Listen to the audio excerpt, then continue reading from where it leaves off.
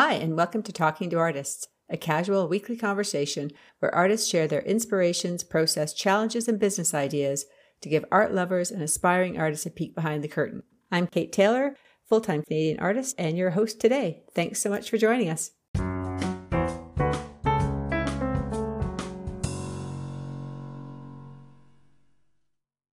Good morning. It's another lovely Thursday. The day is beautiful, so I am deciding to project in my outdoor studio again, not at the cottage, back in the city. I'm trying this new format, so I'm really hoping that I'm not coming across sideways. What I'm trying to do is kind of more of a landscape portrait as opposed to portrait. Let me just see. Can somebody tell me if you can see me okay or if I'm sideways? That would be super helpful. Oh, Lisa sent in a request, so Lisa, can you just let me know if I look sideways or not? You are sideways. Damn it. Okay, hang on a sec. I was reading and they said that Instagram is now doing it so that you're not sideways, but I must have had to set something new. Anyway, sorry about that. Another screw up in the world of Kate Taylor's digital. Anyway, I just wanted to say welcome so much to coming and joining me again to Talking to Artists. This is actually my 11th session, so that's kind of incredible. I never really thought when I started this that it would become something I would do regularly, but I'm really enjoying it, and I'm really enjoying going through and reaching out to artists that I have admired from afar or done shows with, or just watched on Instagram that I've never really had the opportunity to talk to. So this has been really great. So the goal for Talking to Artists really is, selfishly gives me the opportunity to talk to some really cool people and learn a lot. But it's also for artists to be able to share their inspiration, some of their tips and tricks, and some of the background of the business of art and how artists actually get the work out there into the public and how they kind of share that joy and hopefully make a living at it too. And it's also designed for collectors who can kind of understand a little bit more about the world of art and how things happen beyond just being able to see this beautiful piece that people produce. It's some of the inspiration and the work that goes behind it, which I think is helpful. So I am just going to invite Lisa. I'm super excited. All right. To talk to Lisa. As many of you probably know, Lisa and I've known Lisa for over 10 years. First met at the Riverdale Art Walk. Hey, how are you? Hello, good morning. Good morning. So I was trying to do us sideways, so I'll have to figure that out next time. I could have joined you sideways. Well, I did a whole episode upside down once. Actually, that wasn't so cool. So I'm just going to do a bit of an introduction about you and about us. So I met Lisa first time, I guess, in 2009 at the Riverdale Art Walk. She doesn't remember me because I was a youth artist. She really had her shit together. She had lots of people around. She was selling stuff. And I'm like, wow, I love her work, but she's a cool person. I want to know. And we are now part of two abstract art collectives, Solid Color with Karen Taylor and Color Shift with Sansan Lamb, Mike Smalley, and Karen Taylor as well. And those collectives we started to be able to start to do other shows. So I think we could probably talk a little bit about the benefit of that. And I'm going to have Karen Taylor on later because she really was kind of the owner of those original concepts. So anyway, and also Lisa and I share a studio together. So that's been super fun too. Absolutely. And I need to just clear something up here. 2009, maybe I looked like I had everything together, but I think that was my absolute very first show ever. Really? Riverdale Art Walk. I remember moving to Toronto from Vancouver, and I was just wandering Leslieville and saw this art show, and I thought, one day I'd like to be a part of that. And then the next year, I had applied and I got in, so it was my first show ever. It was so exciting. So I think what you were seeing was probably more nerves than confidence. Well, you know what? I do remember, and now I'm very familiar with the Hickey clan that comes in en masse to support every single show you do. And it was my first show as well. And it's funny because I remember being totally overwhelmed, and it was absolutely a case of fake it till you make it, right? It's like, totally. I'm a professional artist. I'm comfortable with my work. I can talk about it. Exactly. And you're right. I do have the most supportive community around me of friends and family who come in from Hamilton, Caledonia, all over the place, every show. Yeah. The only problem is if they have the same last name as me, when they make these comments online, everyone can tell them. So. Well, at least one of them is like Hick, so maybe it's just like, I don't know, maybe it's not Hick, maybe it is. Yeah, we got to get our act together. It's been over a decade. Come on. Well, that's the advantage of being a Taylor, right? It could be anybody. Although everyone thinks we're sisters, right? Like with Karen Taylor and I, people are like, are you guys sisters? I'm like, she has a Scottish accent. No, we're not sisters. We're close friends. So that's weird. Two Taylors and a Hickey. Yeah. So anyway, you're obviously at Art Alchemy now, so maybe you can talk to us a little bit about what you're working on, what you're inspired by. Yeah, sure. I'll apologize for the shaky camera work. I'm doing my own camera work today. So I'm just you need a tripod. Yeah, I know. I'm in the middle of my little creative zone here in my studio. So I'll flip the camera around. I've got lots of, wherever you see red, that's a canvas that's been primed and ready to start working on. And then I've got some finished things on the wall, some in progress. Oh, that's cool. Bit of a mix. I work in acrylic and oil, sometimes together, sometimes separately. And this big guy down here is a big commission in progress. Oh, So lovely. very, very early days. So yeah, this will change a lot as the days go on. But that's what I'll be diving into as soon as we're finished here. Got my palette, beautiful view of the CN Tower when you can see it down there. I think you can see it. Yeah. And then, yeah, just all the junk and stuff that comes with your studio. And turn around so they can see where my studio is in relationship to that. Because it's been really great being in the studios together, obviously practicing all of our COVID distancing and stuff. So but being able to kind of... here and then, you know, painting, and then there's Kate over there. Yeah. I'll do a quick little tour, Kate. Okay. Just a quick one. This is so just across the hall here, and here's Kate's studio. Yeah. So it's actually quite awesome walking in, and there's some of Karen's work. Yeah, her new stuff's really cool too. So it's quite awesome walking in the morning. This is my first time. I shouldn't say first time. My first time ever sharing a studio was last year, 2 years ago, with the amazing mural artist Monica Wickler. And we shared a space. And that was my first experience with walking into another studio and seeing someone else's work, not really knowing how it's going to affect you, and then seeing it come out in your paintings. And it was incredible how Monica's, even though we didn't work in the space together, she's a street artist. So she's got, you know, racks and racks and racks of beautiful, vibrant spray paint. And so I just had all this beautiful palette of spray paint that I looked at all the time.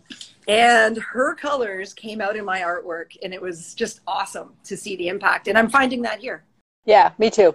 And I love that. Like, I love to see, I think it's really cool to see how pieces work. Like, you know your own process, and you know where it goes from beginning to end, and how it goes through that awkward teenage stage in the middle sometimes. But it's really cool. It's really cool to see other people's processes and how that also happens, which I think is really exciting. You know, I was just going to say, being in this space with you guys has made me realize how much sitting and looking I do, which at first I was kind of self-conscious about, because I'll just sort of be sitting in here, I'll show you. This is my new favorite studio chair here. So I'll just be sitting in my old chair, and I almost want to wear a t-shirt that says, I'm actually working. Yeah. Well, I just posted something like that a couple of days ago, because I was working on that big 48 by 60, right? And I'm like, I'm getting so close. I don't want to kind of ruin it. So you do need to spend a lot of time sitting and thinking about it, right? Yeah, taking it all. Yeah, absolutely. I agree. Yeah. The other thing I really love, like, I mean, one of the reasons that I started Art Alchemy is because I was really missing that energy of other artists around. And artists that you could have a long conversation about the benefits of green gold. Yeah. That you cannot have with anybody else, because nobody else cares, right? It's like, is it Liquitex? Do you use Golden? Do you use TriArt? And I think that was lovely. Oh, you know, that's whole. Yeah. When I started out, I had no idea where to ask those questions, right? I ended up putting out a call on Facebook, and an artist out in Vancouver, I was in Toronto, answered, and I got to ask questions like, you know, what do I paint on? Is it okay to paint on a canvas you buy at an art store? Is that what professional artists do?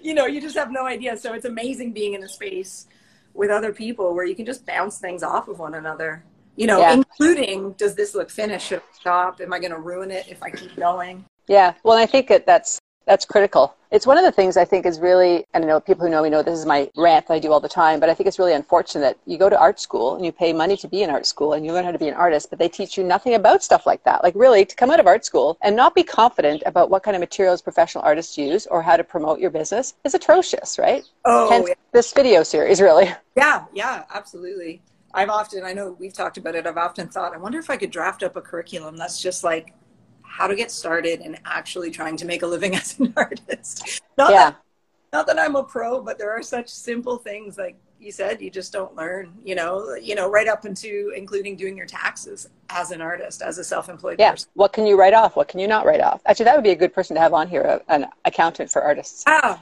absolutely. Because my goal on this too is obviously it's to talk to artists that I really love and admire, but it's also to provide a bit more of the business context, which, you know, the Artist Network does to a certain degree, which I think is a super valuable resource for all artists. I believe all artists should be members of the Artist Network. I'm biased, though I'm the chair. Well, Network's the first place that I did join, and March, I believe she was... March Gregoroff, I think, was the chair. The chair, yeah, at the time. Mm-hmm. It was amazing. She invited me to her front porch and basically walked me through everything I needed to know to get started. And I wouldn't be here if it weren't for that guidance. Yeah. I feel like that with Christopher Hayes. He's unfortunately passed away now, but I went to a town hall meeting. I just joined, went to a town hall meeting and didn't know anybody. He really kind of took me under his wing, and he's just like, well, this is what you want to do. These are the shows you need to do, and this is how you get to contact them, and this is how you do your portfolio. And I'm like, holy shit. Like, that's so amazing and so helpful. That's what this community's like. And Karen Taylor, she basically got me. I had no confidence to join the group, and she asked me to join, you know, Solid Color. Yeah. I was like, no, I basically said no. And she was like, no, you'll join. And it's okay. Yeah. And we'll have fun. You know, and then she's been there since the beginning to answer questions and talk about and stuff like that. The community is pretty awesome around Toronto, I'd say. Or, I don't know, Ontario, what is it? Yeah, I would say probably Ontario. Like, I know I probably get emails or calls from artists actually across the country, probably almost weekly, from people. I don't know how they find me, but on everything from like doing work stuff internationally or shipping work or whatever. And I think that it's nice that the community can to do that. And I think within the Artist Network, there's the internal member page. Which a lot of those things are due to, especially during COVID. It's kind of like, where are you getting your supplies from now? Like, you know, what's going on and how do you get your panels made and what's the timing like? And I think that all that stuff, which is the nitty gritty of actually being able to create, is critically important. Yeah, absolutely. Or how about this one? I've run out of white paint. Can anyone loan me some? Yeah. I know. It's real, people. Yeah, exactly. I know, and that's certainly challenging. I want to go back to a little bit of Art Alchemy, because I know that one of the things that, you know, so it's based on obviously my sister's Art Alchemy in Comox, Courtney Comox, but one of our policies too is that not to comment on people's work unless asked, right? Which I have a hard time with that, because I'm a talker, so I'm always vocal, right? But I think that that's also another important part of it. It's important to have the resources there when you really are kind of stuck and you need a fresh set of eyes on something. Mm-hmm. On the other hand, it can be a detriment if you're in the middle of a vision and stuff, and then someone comes in and comments something halfway through, right? Yeah, absolutely. It's never easy to get, not harsh criticism, it's never easy to make something and then hear someone say, you're not quite there yet. But when you're ready to ask for that criticism, it's so invaluable, you know? Yeah, and it's also hard to get that from other people. Like, I find that when your family's like, oh, it's beautiful. It's like, that's not what I need. I need constructive criticism. Like, this part's working, this composition looks awkward, maybe a little more green gold over here, like specific, right? That can actually help you move forward. And you can choose to accept it or not. But I find that that's the other valuable thing, is actually getting feedback from people who only have your good intentions at heart. I mean, they're not trying to sabotage you, but they're able to sort of hone in on something you can't always see. Yeah, absolutely. I think the policy of not commenting is easier with constructive criticism. Sometimes it's hard not to walk in and go, wow. That's true, yeah. I know. That's where I have a hard time. I mean, that's always welcome. So the other thing about Art Alchemy for you is that I want to talk a little bit about kind of like pivoting within COVID and stuff, because everybody has had to do that. But I think for you, it's kind of forced you to be a full-time artist. Like, you were always working full-time in terms of the hours, but now being able to really dedicate your time just to art, right? I mean, it's been, I'd say, the scariest / most productive couple of months. Gosh, almost going on 6 months now, really, right? I know. Yeah. Crazy, huh? Unbelievable. Yeah. So I've always kept one foot in working in and around hospitals. And luckily, in the last several years, that's been in the form of an artist. So I've worked for, it's called the University Health Network, is it? University Health Network, specifically the Bitove Wellness Academy, as an artist working with folks with dementia and Alzheimer's. And I love that work. It's incredible work. And of course, when all of this started happening, those programs had to be shut down, and they haven't started up again. All of that was terrifying, along with having all of our shows canceled, all of our galleries closed. But having this space to come to, we were able to work it out sort of scheduling wise, to be able to be here alone and still use our studio space has been so amazing. I've had somewhere to come almost every day at some point in the day or night to make art, to get away from the apartment, you know, in those four walls, and to come to this space has been unbelievable, and to dive in full time, which is something I've always wanted to do, but is so hard to do. As you know, making a living as an artist, especially in Toronto, is just such a daunting, challenging prospect. Well, especially at the same time when all of your usual vehicles of selling are kind of being cut off at the knees, right? Like, and I know it's been so immobilizing for so many folks. You know, I know a lot of artists who just haven't been able to create. It's just been too scary. And for whatever reason, my little creative engine kicked into, you know, fight or flight mode, I think. And I just dove right in, and I've been so productive and creative and inspired. And I'm so grateful for that. I'm so grateful because I can completely empathize with the I'm frozen. I can't create right now. And that's a powerless place to be. So I'm grateful. I've been productive. I feel like I've taken a few really big creative leaps. Yeah. And the work is beautiful. Like, it just glows. Like, it's so happy. And I think that's exactly what people need right now. It's a huge privilege to be able to come into the studio every day and dive into the same work has just propelled me in a way that I am so grateful for. Because previously for me, I'd work for, you know, 8 or 9 hours, and then I wasn't able to get back to the studio for 3 or 4 days. Yeah. And restarting and getting back into it was this torturous kind of like procrastinating, sweeping, washing thing. I prefer to call them rituals. Oh yeah, my ritual. God, my rituals before actually picking up a paintbrush were taking it more than the actual painting. So being able to every day, I am able to just dive in seamlessly, and it's awesome. It feels so good. Well, I don't know about you, but I can't paint for 8 hours. So if I do a day like that, which occasionally you do when you're like up against a tight deadline, I'm just exhausted the next day, like mentally and physically. So it's nice to be able to, like, I find with this, especially when, you know, we all have a WhatsApp channel, so we all know who's going to be in and who's not.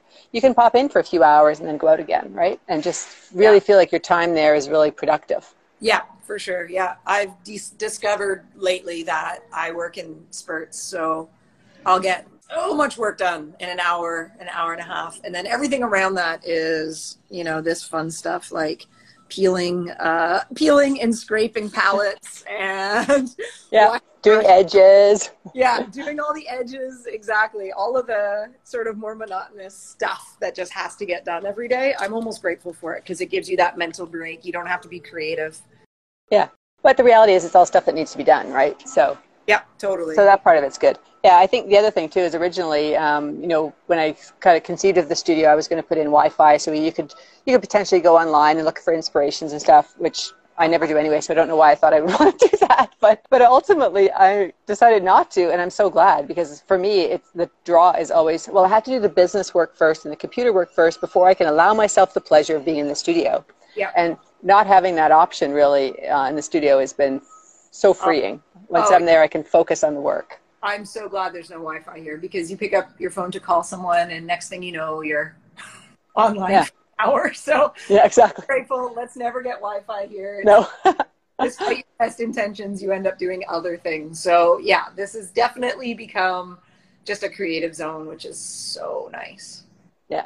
So now that all the shows and stuff have been kind of postponed, how are you going about your business of art, or how are you getting new business or contracting people? Or that's a great question. I don't have a single answer. I think for me right now, I'm hearing from folks who have come to shows over the years. I've even heard from folks who maybe met me 5 years ago at a Riverdale Art Walk, or, you know, Toronto Outdoor Art, or whatever show I may have done. One of a Kind. I started One of a Kind 2 years ago. And I've had so many people reach out and say, for the first time ever, we're not traveling. I have a minute. I have a blank wall. We've been wanting, you know, a painting. So it's been previous shows that are really starting to show up now, people from previous shows. I think people have a break right now in a way, some people, where they're not traveling, they're not hectic. Even certain frontline workers, you know, there are some nurses who have reached out who usually they're incredibly busy, you know, at their normal job, but then they go on vacation in the summer and then they're just back. And now they might have a break where they're staying at home and they want to beautify their home. So I'm grateful for all the previous shows because people are showing up out of the woodwork, out of the blue, folks that maybe I haven't even seen for 6 or 7 years.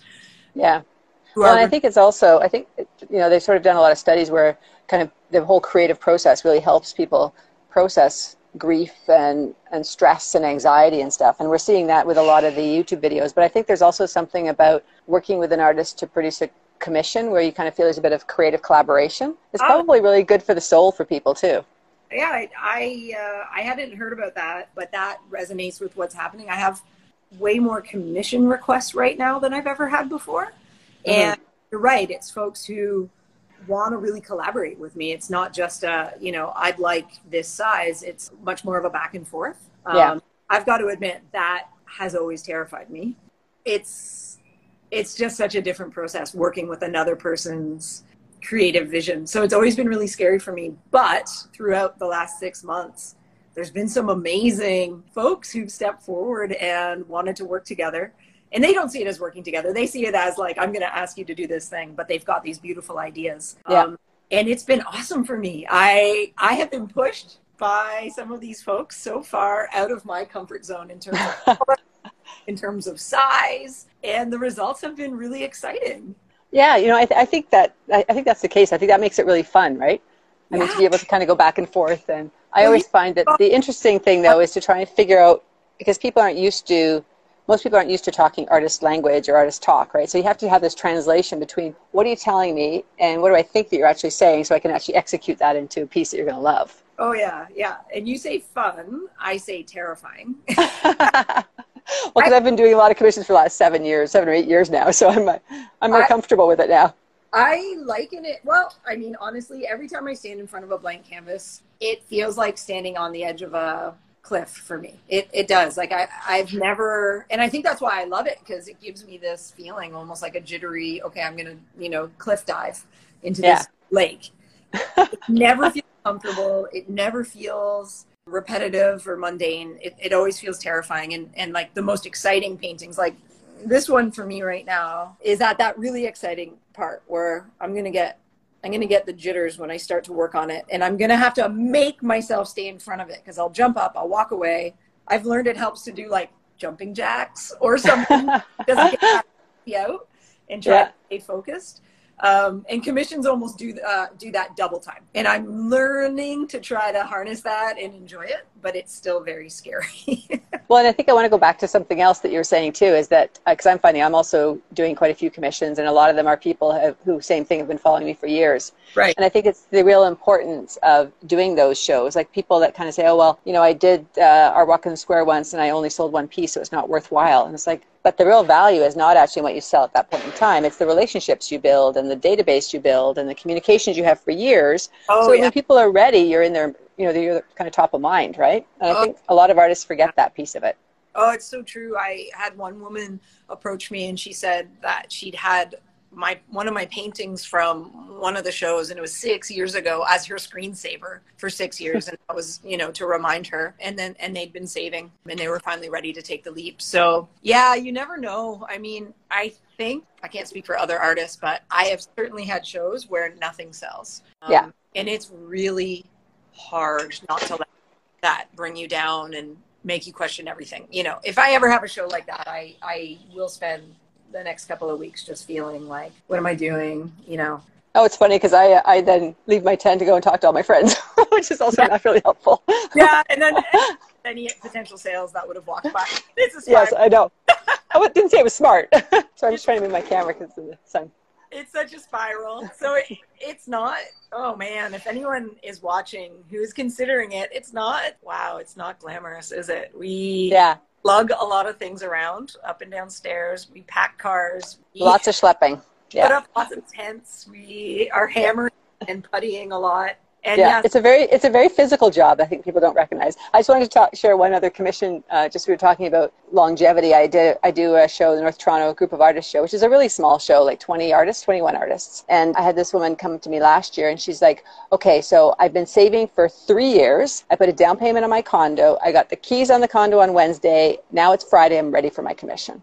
right? Oh, that's amazing. And she was the woman that we worked together, and she came in the studio and she loved your work too. So she actually bought some of your pieces as well, which was another major benefit about sharing studio space, right?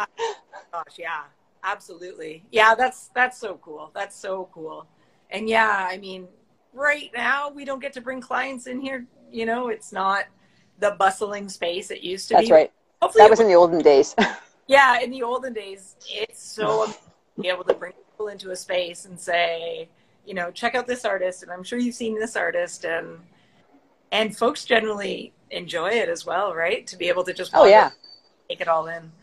Well, isn't it a little bit behind, like peering behind the curtain, right? Like, yeah, because normally people see artists when they're presenting their final pieces, right? And they don't see kind of the work in progress behind the scenes. And I mean, how much of us love those, you know, how stuff works or how things are made? Yeah, and it's the same sort of thing with bringing someone into a studio. So I think this COVID-19 lockdown time has been amazing for all of the arts in terms of folks bringing their cell phones in and making time-lapse videos, making behind the scenes videos, everything, right? Theater, musicians. We're getting to see all my favorite musicians. I'm getting to see them play concerts in their living room. It's so cool. Yeah. You know, and I'm so nosy too. One of the things I love about that is like, what do you have on your bookcase? What kind of art do you have on your walls? It's so interesting to see how they really live. Hey, that's a cool podcast. Yeah, what's on your bookshelf? I like that. What's on your record player? What's in your tape deck? Ooh. Anyone have? That would be dating us a little bit, I think. Where's your 8-track, girl? Listen, everything old is new again. Yeah. So what do you have coming up then? What do I have coming up? I am applying for online shows. I've been hesitant to do online shows. I haven't done many, and I'm going to dive in and do it. I'm going to apply for Art Walk in the Square today. It's the deadline if anyone else wants to apply. That's right, remember? Yeah. And it is juried, so people know. Yeah, juried. You can apply today. I'm assuming till midnight. I'll be submitting mine at 11:59. Best not to, because we've had challenges with their website. It's not that reliable. I've been really hesitant to do the online show thing just because I'm not an online person. I don't love scrolling around online, but what I'm realizing is people are stuck at home and they need to scroll online. So in this case, it's not a bad thing. It's a positive thing. It's a window into another world for folks. So I'm going to dive into that. I'm going to take that on. Well, and I think the reality too is it's going to become, it's been sort of, people have been gravitating towards online shopping for a long time. And I think artists have been pretty reluctant to actually join that sort of wave. And I don't know if it's because there's a fear of technology from an artist's point of view, because our work is so very tactile, or whether or not it's a little bit of a conflict between being a true artist and being sort of inspired and then also selling out by selling your work. Like, I think there's a weird mental thing that happens, I think, with a lot of artists. Yeah. And I mean, even just time, you know, like it takes a lot of time to set up online stores. It takes a whole other, I mean, things are getting easier, but it takes a whole other set of brain cells to be able to tackle the diff. So it's daunting. Well, and the level of organization too, right? Like, because especially if you're on a couple of overlapping online stores, you want to make sure you don't have duplicate work that you accidentally sell twice, but you only have one piece, you know, like all that stuff. I mean, perfect example. I was working on a commission that I just wrapped up last week, and of course, it came in at the beginning of all this, so a few months ago, and I've been working on it and sending videos, doing things like this with the collector, videos so they see what's going on, step by step, lots of feedback, lots of interaction. And she came down from Waterloo to pick up the painting. And when she saw it in real life, her first thing that she said was, oh my God, it's so different in real life, and I like it so much more in real life. And good. That would be horrible. That's always the thing for me, is that online is such an incredible tool, but it's so different in real life. So it's almost like I want to embrace the online tool. We have to embrace that. But I mean, nothing beats standing in front of a piece and seeing it in daylight. And oh, absolutely. Plus, I think people also, they want to know the artist. I mean, you're going to an outdoor show because you want to talk to the artist and you want to understand the inspiration. You want to have an emotional connection to the person who's created the work, right? Yeah. So I find for me too, it's a huge challenge because my work really, no matter how well I photograph it, it doesn't really reproduce very well digitally. And invariably what happens is that people will maybe like the work, they'll come and see it in real life, and then they're always like, oh my gosh, I can't believe you can see the wood grain. I'm like, that's a huge part of the work, right? That you're missing because it's just, I can't photograph it well enough. Oh, exactly, yeah. So, I mean, the nice thing now, it's summer, we can meet up with people outside, so if someone's close enough, it's nice to meet up outside and to just look at the texture, look at the colors, look at the wood grain. Yeah. Really get the tactile experience. But then again, there's a whole bunch of people out there, collectors, who are very comfortable just buying online, sight unseen. And that's, it just depends on your comfort level, right? Yeah, and I think the other thing that artists have to remember too is that I think we had a couple people from the Riverdale Art Walk online store who were actually in the US. So all of a sudden your reach expands exponentially beyond the people that are in the neighborhood that are coming to see you with an online store, right? Yeah, that's fair. Yeah, very true. I see there's a question that's come in. Should I read that? Oh, sure, yeah. Diana Wilkes, artist. Can you discuss the reveal with a commission or online sale? How do you handle that tense or exciting time? How do you? I can talk a little bit to that because I actually work on, I have a zero risk commission policy. So, and I still am doing that. So if people don't totally love the piece, they don't have to take it. And I'm really okay with that. And I'm finding that it's those micro expressions when you first look at it that you have to be really aware of. And I think that that's really where you start to kind of know, okay, I feel like you like it, but you don't quite love it yet, or else like, oh my God, they love it, right? It's usually if they love it, that's easy. If they're unsure, that's really where it's more difficult. And I delivered a commission to a woman, and we did the sidewalk. We were on the sidewalk exchanging this art, right? So she had on a hat and a mask and sunglasses, and I'm like, I have no clue. I have no clue. She loves it. She hates it. She's like, fuck, I just wasted all this money. It was so weird because that's so important. Yeah, different times. I delivered a commission to Jeffrey. I'm sure it's okay that I say that. And it was right at the beginning of lockdown. We've been working together, doing this commission. We made this plan that I was going to drive and it was right downtown, sort of right in the core of downtown to a high rise. And he was way up. Right. And it was so funny because it was right at the beginning and we were also unsure of everything. So I had my mask on and I turned on the street, a little side street, quiet side street we were supposed to meet on. And there was all these cops. So for the first time in my life, I had to text a collector and say, I don't think we can meet here. There's too many cops on the street. We might get caught.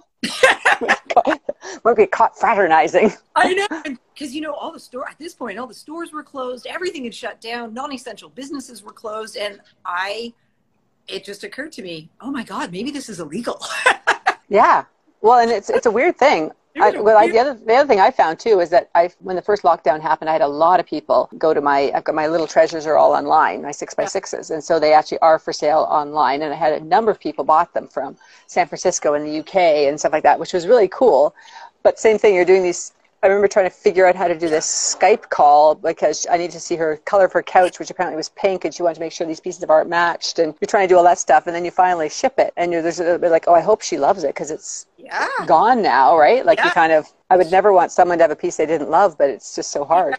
I mean, I think that's the biggest, I guess we haven't totally answered Diana's question. I think the biggest fear is always they're not going to love it. I mean, what I'm learning is that you can always usually get to that place where someone falls in love with it. It just usually takes a little bit more work, a little bit more communication.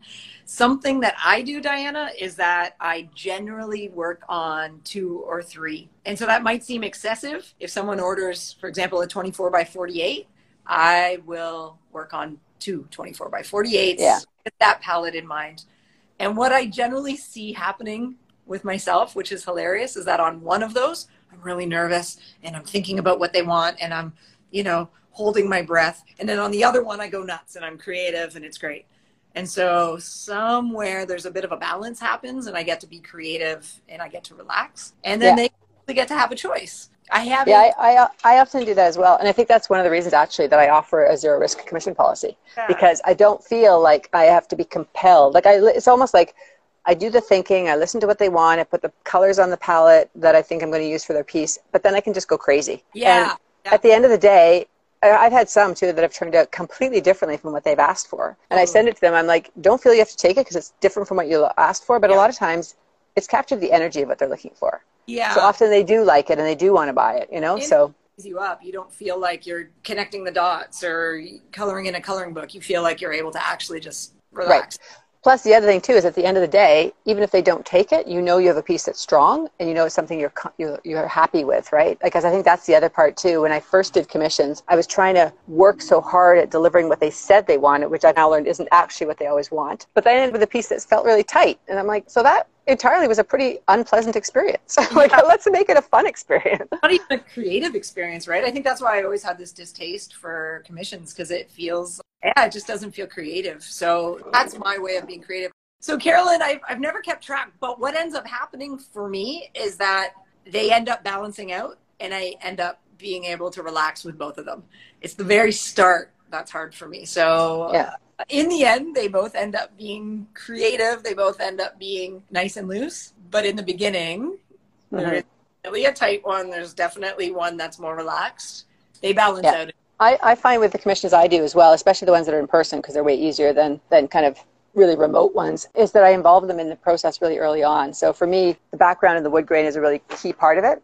Yeah. So we will often talk about colors, and I will actually often bring that to their space. I mean, well, pre-COVID, that's what I would do. It's a bit more difficult now, so that they could actually see it and have commentary on it. And then because of the way I do the palette knife, once the color's down, I can't pull it back. I take it to about 80%. So it's kind of like you can get the general idea of the shapes and the colors and the flow of it, but it still allows them to have a little bit of feedback. And I usually go in there with some of my thoughts of what I think I'd like to do next. Yeah. I'm finding by that point in time, they're so invested in the piece and they feel like it's already theirs and they have ownership of it because they've been part of that creative process, that it's very, very unusual. I think I've only actually had one case in like 8 years that it hasn't worked out. Yeah, I do the same thing with commissions in terms of no obligation. I mean, I think probably the worst thing to imagine is someone having a painting in their house that they don't love.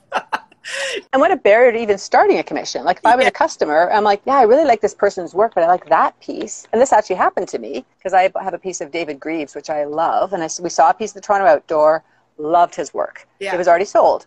So I said, well, can you make one? And so, you know, as an artist to artist, I felt I was pretty able to articulate what I wanted and he was able to understand it. But he brought 2 or 3 pieces over to the house and the energy just wasn't the same. And I was starting to feel like such an idiot because I loved that piece, but not these pieces the same way. And then the next year for Toronto Outdoor, he sent out a postcard and the painting was about this big. It was tiny, right? And I called him up. I'm like, yep, that's it. He's like, it's a 5-foot painting. Are you sure? I'm like, I'm so sure. Yeah, that was the feel. Yeah. And so that's why I kind of thought if I, as an artist, can't always articulate what I like and what I don't like about something, how can I expect somebody who doesn't have that vocabulary to share that information? Yeah, absolutely. And I mean, that's the one type of commission. The other type, of course, is you go for it. I trust you. I love your work. Yeah. This is the size I need or something like that, right? And that's always fun to just have complete creative reign. But that can be equally as daunting because to have no parameters is that's sometimes equally as daunting. But well, it's daunting when you think that you kind of your intuition says, but they're looking for something specific. They don't want to say that because they don't want to hamper the creative process. But on the other hand, they have some sort of expectation. I think that's where it can be difficult, right? It is sort of a bit of a head game. But I mean, if I'm getting something creative out of this time, it's to just try to get out of your head with it, you know? I was listening to Art Juice, which is a great podcast. And one of the things they were talking about is exactly that, like when to get into your head and out of your head. Yeah. And so what they said is, you're in your head outside your studio and you're out of your head in your studio. And I think that I've really tried to do that. And that's why, you read the documentation of what they want and you think about what you're going to do and you put your palette down. And once that's done, you get out of your head. Yeah. And you just work intuitively. Yeah. So again, not having Wi-Fi in the studio, awesome.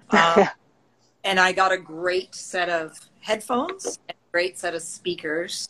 So my number one way of just diving in is definitely to put on music. And that gets me in the zone, I think, quicker than anything. So it's kind of cool. One of the collectors, I sort of posted something, I think, about how it was actually this piece here, this one, I'll turn around.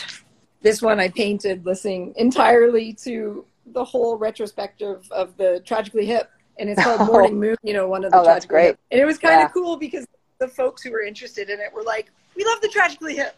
And that's the other thing I want to talk to you about because I love your names, your naming conventions for your pieces. And that's so hard to try and find names for art, right? And then after a while you realize, I'm kind of running out of good names. Yeah. There's only so many fall leaves, right? So... Well, we talked earlier about what's on your bookshelf, so I don't have much of a bookshelf here, but I credit Tom Robbins and even Cowgirls Get the Blues and so many other of Tom Robbins' books. He's a bit of a poet, and I've got it written down in here somewhere. I'll see if I can find it. Almost every line in some of his books, I just write down. He's so poetic. So yeah, my whole last series was entirely based on lines from Tom Robbins' books. I'll see if there's a good one here. The Ongoing Odyssey of Water. Spring was turning the pages, right? Just poetic lines. Yeah. So the latest book that I read that I thought, oh man, those are beautiful. I think it's called Where the Crawdads Sing. Oh, yeah. Oh man, just about every line that woman wrote could be a title for a painting. Just unbelievable. So evocative of light and nature and forests and green. So yeah, I realized that I'm really good with paint. I'm not great with words. So I looked at song titles. I let the poets do that, and I credit them on the back of the painting for sure. Oh, that's cool. Yeah, because I think for me too, I feel like my titles need to be, because I'm inspired by nature, I feel like there has to be some sort of a nature connection. But yeah, like you're saying, there's only so many descriptive things you can, especially with abstract. I find that people need some sort of a way to sort of start to navigate the painting. So to kind of call it something really esoteric doesn't help them to understand the work, right? Yeah. So, but then equally, I don't want to have like pink rose, purple flower, but it's becoming like, so I kind of tend to go into like lavender morn, wisteria morn, like it's kind of, I feel like I'm naming streets in a subdivision or something. Here's all the names. You do kind of run into trouble. I have this with some of my earlier work when someone might write you and say, I'm really interested in fall leaves. It's the one that has the light coming through the branches. And I think, oh, can you That's like 95 pieces. send me a screen capture? Yeah. Well, I did that too. When I first started, I had a series called Summer Rain, which I did a lot of them because I was really inspired by trying to capture that lightness, and that for me it was the warmth and the smell of the rain. And then I had a woman come in, she's like, so you're named my painting Summer Rain 4, but I can see there's a Summer Rain 4 that you did in like 2010 that was like, looks like this. And I'm like, holy cow, like she's gone through my website, knows my work better than I do. So I'm like, oh, sorry, but that's the 2017 version of Summer Rain. Yeah, absolutely. Summer Rain 4 Part 2. That's right. Hence, we should have, I guess, a better database system. Yeah. Of actually tracking our art names. Other side of the brain thing we were talking about. Yes, yeah. Well, I know it. I always start a system because I know Art Archive is supposed to be a really good system for that. But of course, it only works if you're actually diligent about putting the art in it and updating it, which since I can't seem to do my own spreadsheet, I'm not sure I'd be more successful in that. Yeah, I mean, my system right now, if we're divulging all, is that I usually take a picture of the front and then I take a snapshot of the back. Yeah. And I have a record of what it looks like and what it's called, and that's just pathetic, right? Well, then the challenge becomes, and where is it? Well, yeah. My sister just called me the other day because she's of course, in Vancouver, and I keep some of her paintings in Toronto, so we can kind of, get them into Toronto galleries and stuff like that. And she's like, yeah, I just sold this piece off my website. And she goes, I don't know where it is. So she's like, do you have it in Toronto? I'm like, luckily I did. It was all good, but it was just hilarious, I haven't lost one painting. There's one painting in my database. It's from about 7 years ago. I have no idea where it is. It's not a big painting, but there is a painting in my life that is somewhere in the world, and I have no idea. Yeah. Oh, I'm sure. Yeah, I have those ones too. Up at a gallery somewhere, or. Well, like I had that one of yours, the golden one that I picked up from because it fit in my car. Yes. And then for some reason I had it in my house for about 6 months, and then felt I really was compelled to give it back. I don't think he even knew I had it. Well, that's the thing, right?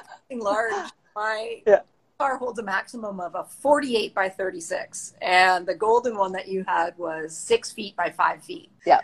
So it kind of lived where it lived. If someone picked it up for me, they were stuck with it. I don't know if I told you that before you picked it up for me. It's okay. I enjoyed it. It was lovely. I probably could have sold it a couple times, actually. Well, the good news about that painting is that it really recently sold to a family in Port Severn. So it lives in Port Severn now. Oh, lovely. That's one of the other practical things about being an artist, because my car was stolen, about a month ago. So I had to buy a new car, and it was all about like measuring the size of the door. Like, can I actually physically get the art in the car? Yeah. So all these car dealers thought I was a nut job. Because like, do you want to see the specs, the leather interior? I'm like, nope, I need to measure the size of the door. I used to be able to hold 5 by 6 painting. Yeah. So I now can do 48 by 72. Awesome. In this car. Yeah. I'll let the carpenter know. Okay. I have been known to, especially to Cabbagetown, the Cabbagetown Art Show, which is one of my favorites, and I live nearby. So driving over the Bloor Street Bridge, being that guy who's got my arm out the window holding my paintings as they're sort of billowing on the Bloor Street Bridge. I have been known to be that guy. I've got a vast Yes. bungee cords. I have that too, because I did it was a 72 by 72 canvas, and same thing. And it was only a couple of miles south. So I'm like, okay, to rent a van and everything just seems like so much work and so expensive, right? So same thing. I had this, and it was like going really, really slowly. It's like 72 inches is a big piece. Oh yeah, that can get a lot of wind. That's for sure. Yes, yeah. That could be a whole other podcast. Is just what nightmare stories have you had? What not to do? Yeah, exactly. Tornadoes, rain, lightning. Oh my God. I've learned over the years that my paintings are resilient. They're very weather resilient. They are. Yeah, my resined ones are, but it was interesting because I sort of discovered Art Walk in the Square a couple of years ago. We had like tornado warning and then torrential downpour. And that's when I realized that I had one that was not resined, which I don't resin everything, but it was actually vulnerable. So it got rain on it and the rain stained. Oh, so now I seal it. Yeah. Yeah. Oh so, my God. Lesson learned. It was kind of a drag because it was quite a big one. Oh man. Yeah. Oh yeah. I actually had planned to take a step back this summer anyways, to get out of the, I don't know, I don't want to call it a grind, but to get out of the cycle of shows. I was just feeling a little bit, I wanted to feel more inspired, less like I was constantly working for the next show. So I had actually planned on taking a bit of a break. I had a trip to Newfoundland planned with the artist Lori Ryerson. I had all sorts of little retreats planned and little ways to be creative. So that's had to be kind of rejigged so that those creative places are here in the home and in the studio, not Newfoundland, not other places. And the thing that I haven't missed this year is being out in the elements. I'm sort of mentally noting when the shows would have been and thinking, oh, wow, it is raining. We would have been out in the middle of the park, you know. I don't miss that. But the thing I'm really missing is all the artists. I'm missing all the people who aren't necessarily in my circle, but I see them several times a year. Yeah, I know, me too. And I actually don't even, frankly, mind the elements. What I just hate is the schlepping. I'd love to hire somebody else to get my tent and my panels and my grids and everything from my car into the tent. Yeah. But I don't know, I find sometimes when you have those outdoor shows and it's a torrential downpour, and I mean, you've done this because we were at Riverdale and you had people trapped in your tent because it was so bad, and you sold work, right?